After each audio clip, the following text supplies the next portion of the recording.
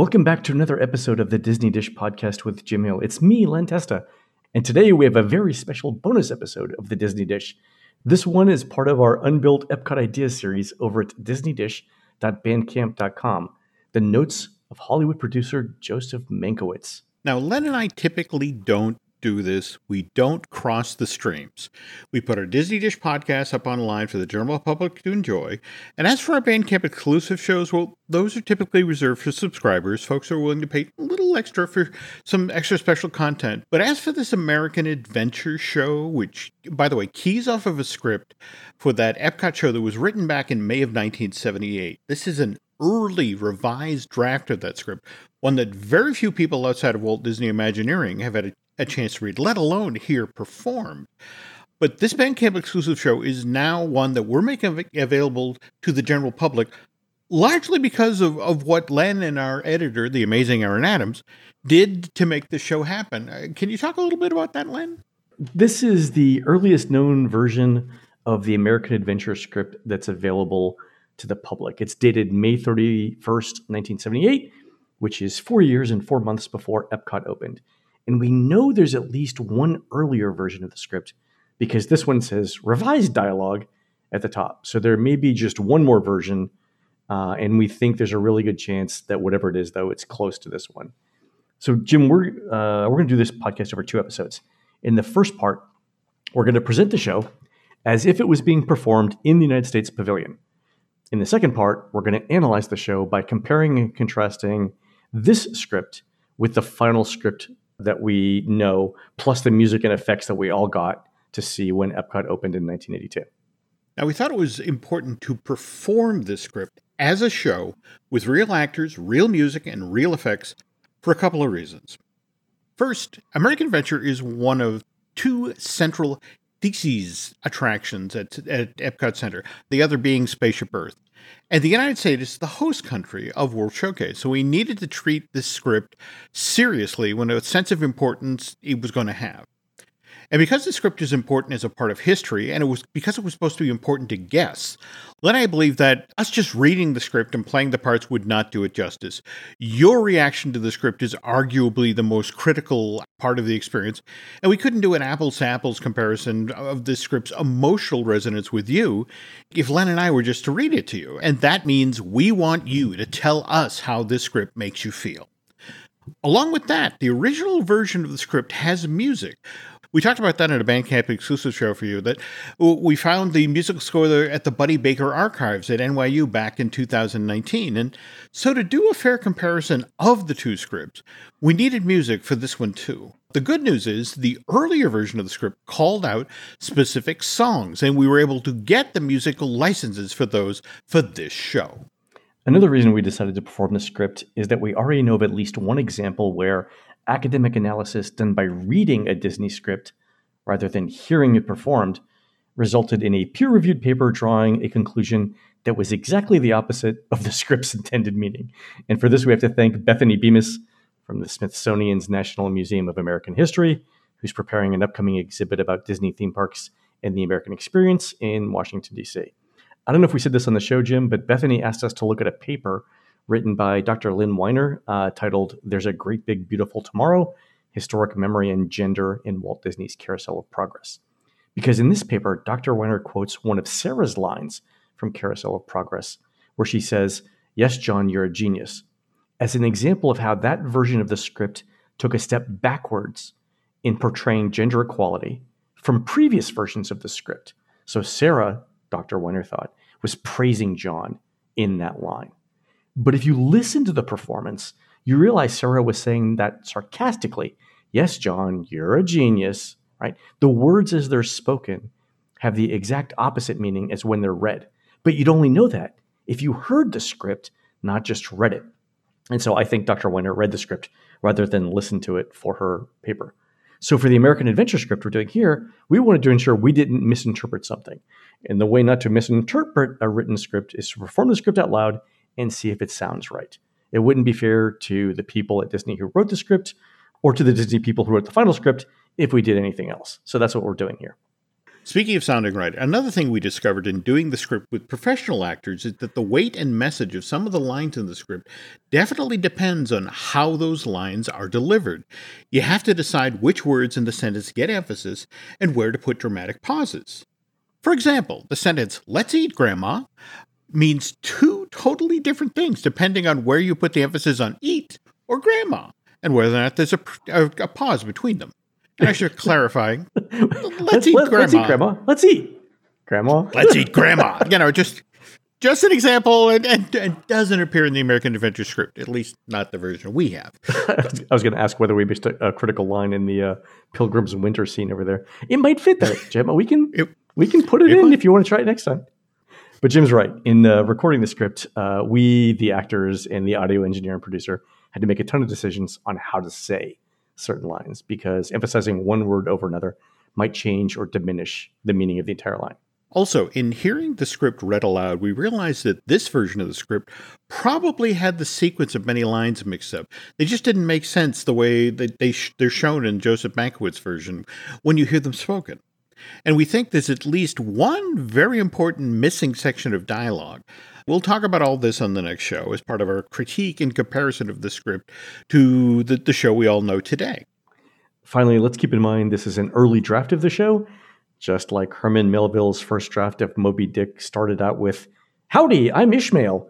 We're not going to judge this early draft of the American Adventure solely on its artistic quality. We're really interested in seeing what topics Disney brought up from the very beginning and what changed and didn't change as we moved into the final version. For now, sit back and enjoy this, the earliest known version of Epcot's The American Adventure.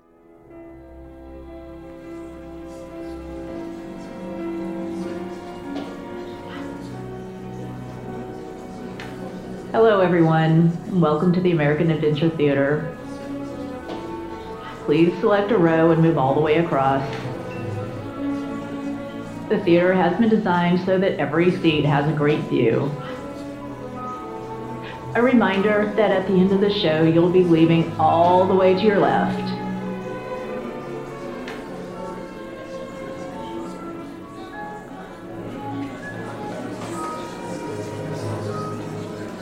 Hello, everyone, and welcome to the American Adventure. My name is Laurel. To preserve the dignity of our show, we ask that you refrain from the use of videotaping and flash photography.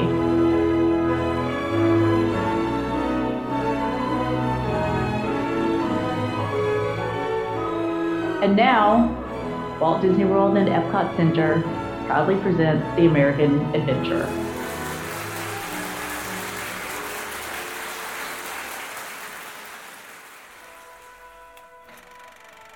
America has been settled by people of all nations.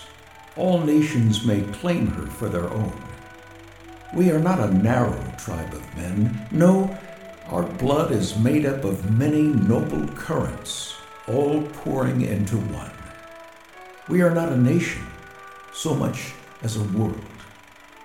We are the pioneers of the world, the advance guard sent through the wilderness of untried things to break a new path. And our youth is our strength, and our inexperience, our wisdom.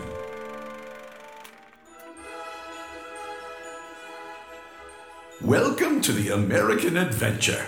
I'm Ben Franklin, a genuine American antique. Those fine words you just heard were written by Herman Melville, one of our great American writers. Indeed, he understood that we are a nation of immigrants set out on a great adventure. Like most great adventures, ours started with a dream. In this naive artist's vision, we see a peaceable kingdom where beasts and children and men all live together in harmony with their environment. If these were rose-colored glasses, I'd say it looked almost real. But these bifocals I invented make me see the world as it is. Yes, this scene is a dream world. But the men and women who settled America not only dreamed such dreams, they were willing to risk everything to make their dreams come true. The first to come were the Pilgrims. a band of Puritan separatists who were willing to hazard their very lives in a new land where they could live and worship according to their own beliefs, unfettered by the restrictions of the world. Aboard the Mayflower, they set sail with fresh September breezes, but soon they were brought face to face with dreadful perils.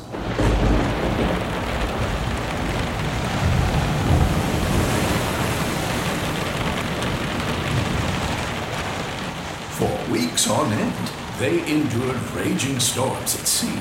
For a while, it seemed that they would be cast adrift. But at long last, they made their landfall off the coast of New England. Arriving at this strange new world, they were separated from the past by a vast ocean. They knew there could be no help from friends at home, nor could they be governed by the laws of the old world.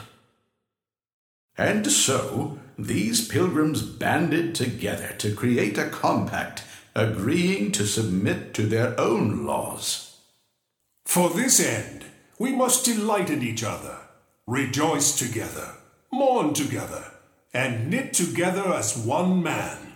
We must keep the unity of the Spirit in the bond of peace. In that early Mayflower Compact, the Pilgrims opened the way towards untried areas of self-government, preparing for the America which was to come. And being Pilgrims, they gave thanks for their survival and His blessings. Amazing grace, how sweet the sound that saved a wretch like me. I once was lost, but now I'm found. Was blind, but now I see.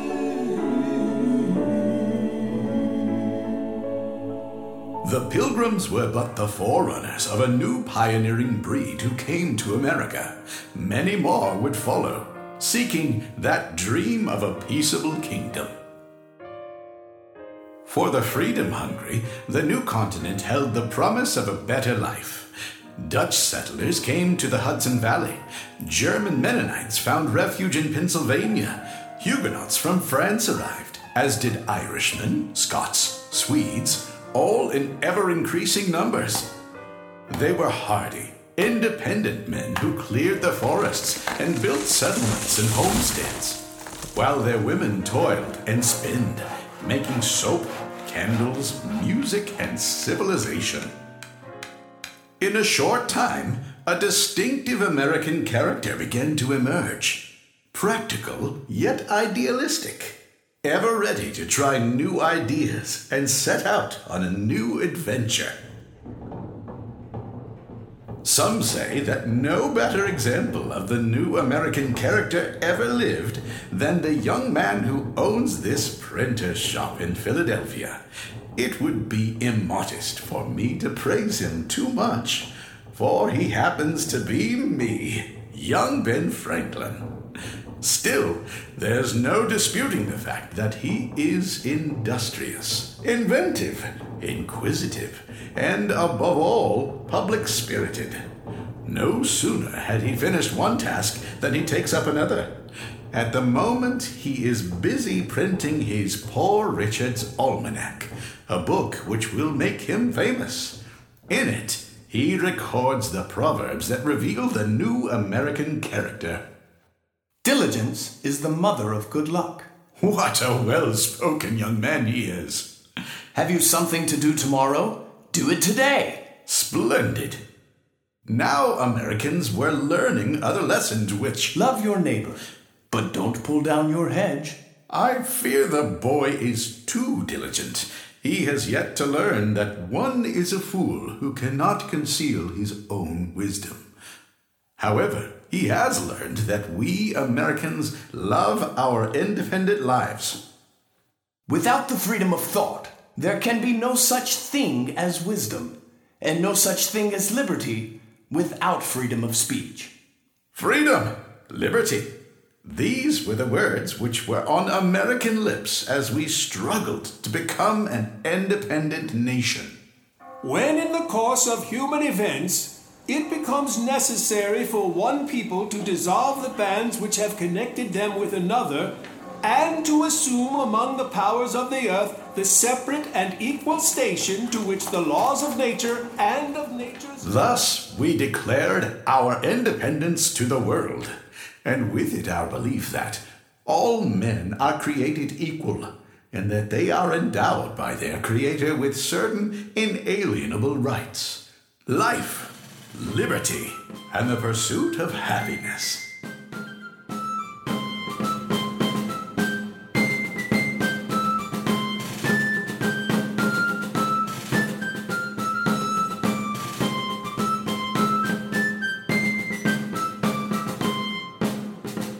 And so, we went off to fight for our cherished independence, knowing that brave words required brave deeds and sacrifice to become a reality.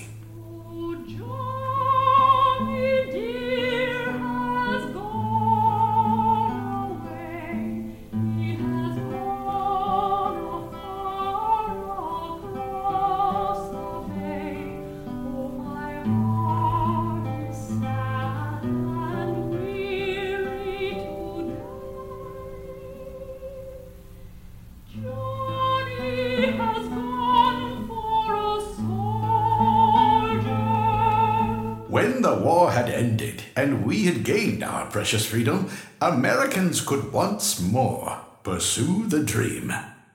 To the west, there lay a whole new land, another frontier to be opened. Now, the same traits which had served the Pilgrims more than 100 years before, idealism tempered by practicality and backed by a willingness to challenge the unknown, would be just as much needed in the century to come. But I leave it to a famous American of that 19th century to tell you what became of the dream and the spirit in his own time, Mr. Mark Twain. I'm happy to oblige, Doctor, and thank you for our independence. Say, I hope you don't mind if I smoke. I do love a good cigar. Of course, I wouldn't want you to think I'm a slave to tobacco. Why, giving up smoking is the easiest thing in the world to do. I ought to know. I've done it 1,000 times. But one thing Americans of my day couldn't give up easily was their love of freedom. In my lifetime, we fought a great civil war to ensure that freedom for all our people.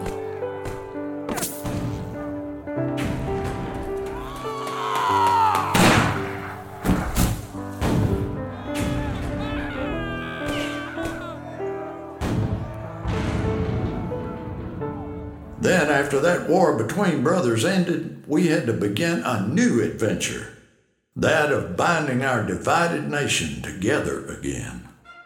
Majestic mountains and vast deserts separated east from west, and before the American dream could grow further, we had to literally join them together. Once again, a flood of immigrants came to help us strike out to try something that had never been done before. Against almost impossible odds, we managed to bind the country together from coast to coast with ribbons of steel. It was a great day when they drove that last spike. The way is open now, and it's full speed ahead. Come along and join the festivities. Welcome to the Philadelphia Centennial. This Torch of Liberty is part of that statue sent to us by the people of France. It's waiting to be assembled. This summer of 1876 is the hottest one in 100 years. But it don't stop the crowds from coming to see the wonders here. Have you ever seen so many folks mingling together in one place? That's the great Corliss steam engine that runs this fair's machinery.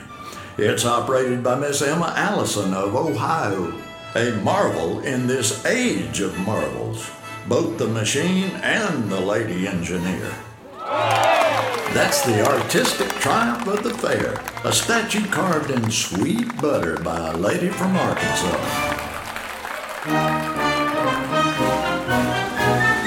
And here's the great Susan B. Anthony come to blaze a new trail with her Declaration of Rights for Women. By this 100th birthday, our pioneering spirit has brought us to another turning point. We have entered a new age of scientific marvels. Why, every day we have some new discovery.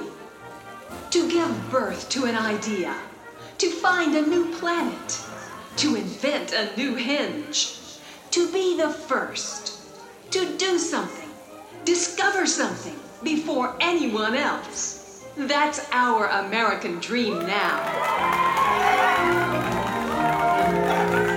But there's another side to things too. We're moving ahead at ever-increasing speed.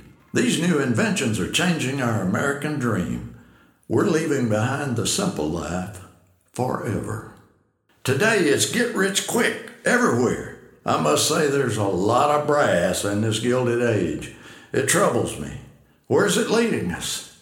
Why, size and wealth, they don't make a nation. What matters are the uses to which we put our lives. Truth is, I'd rather look back on my youth growing up on the Mississippi than ahead to the new and noisy 20th century that's coming. So I'm going to let a fellow who had a few things to say about Americans in that time tell you about it. And by the way, his family connections go a long ways back in this country. Mr. Will Rogers. Well, howdy. I'm right pleased to have you join me in the new century. What Mr. Twain meant was that my folks was both part Cherokee, and I want you to know there ain't nothing I'm prouder of than my Indian blood. My ancestors didn't come over on the Mayflower, they met the boat. Now, I was born on my family's ranch in the old Oklahoma Territory, and I arrived on election day. Naturally, this gave me an interest in politics, but people where I come from are used to looking at things square on, so this helped me to be able to see the bunk in it all. Of course, I guess the truth can hurt you worse in an election than almost anything that can happen to you. And common sense is not an issue in politics. It's an affliction. You know, the only thing Americans get tired of quicker than a new gadget is an old politician. Luckily for us, our system allows us to get a new model every 4 years. It's really something to watch those birds come in on promises because you know they'll go out on alibis. Fortunately, this country ain't where it is on account of any one man. It's here on account of the great normal majority. Still, I got a great fondness for politicians. Where would I be without them? I don't make up my jokes. All I know is what I read in the papers. I just watch the government and report the facts. I started to report American political follies from the stage of the Ziegfeld Follies. Americans work hard, but they like to play hard too. And the Follies gives them a good time, with feathers on it. I have an ear for music, and I have an eye for a maid. I think a pretty girlie with each pretty tune that's played. They go together like sunny weather, goes with a mark on an A. I've studied girls and music, so I'm qualified to say. Ain't those girls beautiful? It's sad to think that 20 years from now, they'll be 5 years older. Yes, the glamour of Broadway is part of the new American adventure because our cities are growing and Folks are drawn by the bright lights and the opportunities for work and play. Now, it wasn't too long before the American dream moved to Hollywood, where the new age of heroes and heroines appeared on the silver screen. Now, I started in pictures way back when some of the big stars was just learning to get married. Back in them days, I was one of the romantic interests, but I only had 2 distinctions in the picture business. Ugliest man in them, and I wound up with the same wife I started out with. Some people ask, what is the salvation of the movies? I say, run them all backwards. It don't hurt them, and it's worth a try. But even if it was a cuckoo business, I guess you could say the movies was most of the time a reflection of the American dream. Good always comes out on top in the end. The hero beat the villain to the draw at the showdown, and the heroine always got rescued in the nick of time. But never mind my joking. It's a good thing we had the movies in the 30s. When the Great Depression hit, reality caught up with everybody. But for a quarter a ticket, we could forget our troubles. For a little while, anyway. Up until now, we was a mighty cocky nation, seeing there was nothing we couldn't accomplish. We sure had enjoyed special blessings. But then along comes the Depression, and we had to pocket our pride and look for work. Once I built a tower to the sun, brick and rivet and lime. Once I built a tower, now it's done. Brother, can you spare a dime? There was one good thing about them hard times, though. They proved that we hadn't lost our courage. We buckled down and saw things through. And we held on to our liberty, too. But let me tell you, that ain't easy as it sounds, because liberty is not the same in practice as it is in speeches. It takes work to keep it. Yes, sirree. We come through them hard times. But the American adventure didn't stop there. The dream and the reality would be tested time and time again. And as you all know, somehow, Americans have always met the challenge before them. Now, it seems to me that in a lot of ways, things don't have to change very much. There's always going to be some bird complaining about how everything's going to the dogs, but that won't matter no more than it ever did, as long as we keep on trying. Well, Dr. Franklin, don't you know you've passed from the scene? Indeed, Mr. Rogers. So have you. Ah, Mr. Twain, what are you doing here? Well, I figure I'm as qualified as either of you gentlemen to speak about a world none of us live to see. Tell me, Doctor, what do you think now of your peaceable kingdom? What has happened to our American adventure? Has it turned from promises to problems? Look at the decaying cities, the overcrowded highways. Don't despair. We're an ingenious people. With our science and technology, we'll find a way to solve these problems too. Well, now, I wouldn't depend on that too much. I've seen a lot of scientists in my day who knowed right to the minute when something was going to happen 10 million miles away. But none of them could tell you what day to put your heavy underwear on. Growing up in Missouri, we didn't have today's know-how, but we didn't have this fidgety, feverish modern world either. Your Missouri had slaves in it. Life sure was easier back in the old Indian Territory. And your glorious West was filled with violent men. No, gentlemen, those good old days you speak of had their problems too. In my day, few men lived to my ripe old age. The world wasn't better then, merely different. But whenever we lacked the solution to our problems, we struggled to find a better way. And many times, then as now, we turned to foreign-born Americans for answers we needed. Well, I reckon you put your finger on it that time, Dr. Franklin. No nation's got a monopoly on right ideas. Every one of them has something the others could afford to adopt. Well said, Mr. Rogers. But I got something else to say, too. I'm still just a plain, ordinary cowpoke from the Aluga Reservation. But it appears to me that the American dream don't depend on one kind of folk alone. Everybody's got a hand in it. I guess nobody made this country but its people. And nobody could spoil it but its people. No one man can do it, and all the people together ain't going to do it. So it's going to run in spite of all the mistakes that can happen to it, so long as we keep our liberties intact. Funny thing about liberty, you get no more than you give.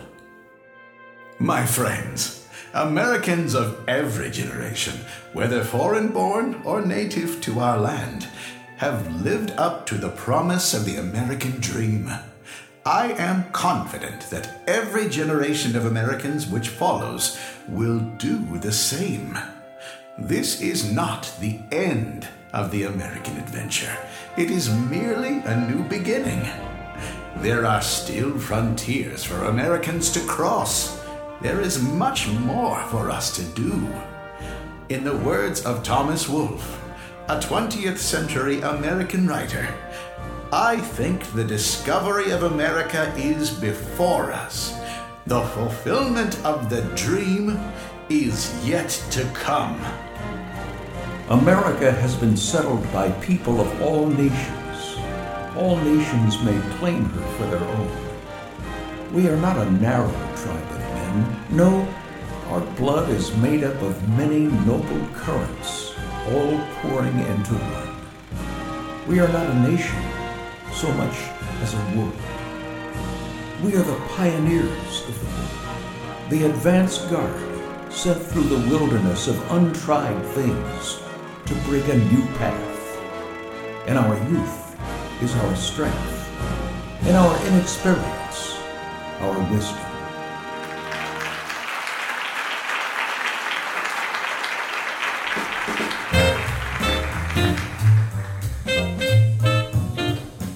We hope you enjoyed the American Adventure.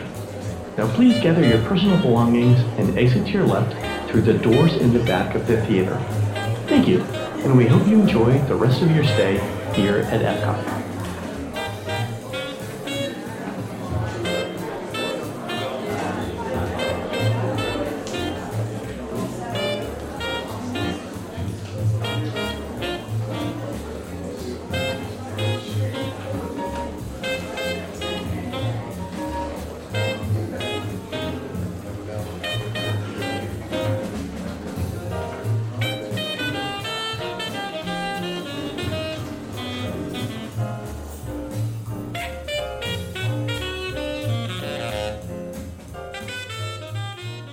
By the way, if you'd like to learn more about this particular show, Len, Aaron, and I just recorded a 90-minute long Bandcamp exclusive show that explains how the audio version of this early draft of the American Adventure script got pulled together. You'll hear some great behind-the-scenes stories, which is why you really need to listen to the show. Likewise, we have this whole series of Bandcamp exclusive presentations that do a deep dive on the Joseph Mankiewicz archives over at DisneyDocs.com. If you've ever wondered how Walt Disney World Science and Discovery theme park came together, these are some podcasts you definitely have to listen to. But again, those shows are only available to our Bandcamp subscribers. Thanks again to Ted Linhart for making this material to me and Jim. If you'd like to learn more about the Joseph Mankiewicz Epcot archives, please head on over to DisneyDocs.com. Also, thanks to Miriam, our Disneyland cast member, who transcribed all of these scripts for us. She did an invaluable and great job on it. Would also like to thank these folks at SoundWorksVoices.com. Barry Silverman is the narrator. David Chattel is the statesman Ben Franklin. Peyton Clarkson is the young Ben Franklin. Jerry Powell is Mr. Mark Twain. Dennis Gould is the Pilgrim Father and the Town Crier. Wilma Haupt is Susan B. Anthony. And our own Aaron Adams played the cowboy Will Rogers. The show's audio engineer was Denny Gould, who was just amazing to work with when we recorded the voice parts, and our fabulous producer Aaron Adams put all of the voice, audio, music, and special effects together into a complete show. It is his best work ever. Thanks to Jessica Nolan at ASCAP for setting up our music licenses for the show. The pre-show music is Concerto in F by George Gershwin and performed by the Boston Pops. The first background music in Act 1 is Aaron Copland's Lincoln Portrait, performed by the Cincinnati Pops Orchestra, Eric Kunzel conducting. The vocal performance of Amazing Grace is by the Harlem Boys Choir. In Act 2, the song Johnny is Gone for a Soldier is performed by Leon Lischner and Friends. In Act 3, the song played during the Civil War is Marching Through Georgia by Jay Ungar and Molly Mason. And the song Round Up on the Prairie was written and performed by Aaron Kenny. In Act 4, A Pretty Girl is Like a Melody was written by Irving Berlin and sung by John Steele. The song Brother Can You Spare a Dime was written by Yip Harburg and Jay Gorney and performed by Abby Lincoln. In Act 5, the United States Air Force Marching Band performed the Battle Hymn of the Republic. And the show's unload music is Bright Mississippi by Thelonious Monk. Thanks again to everybody who subscribes to the show over at DisneyDish.bandcamp.com. You guys made this show possible. That's going to do it for the Disney Dish Show today. For Jim, this is Len. We'll see you on the next show.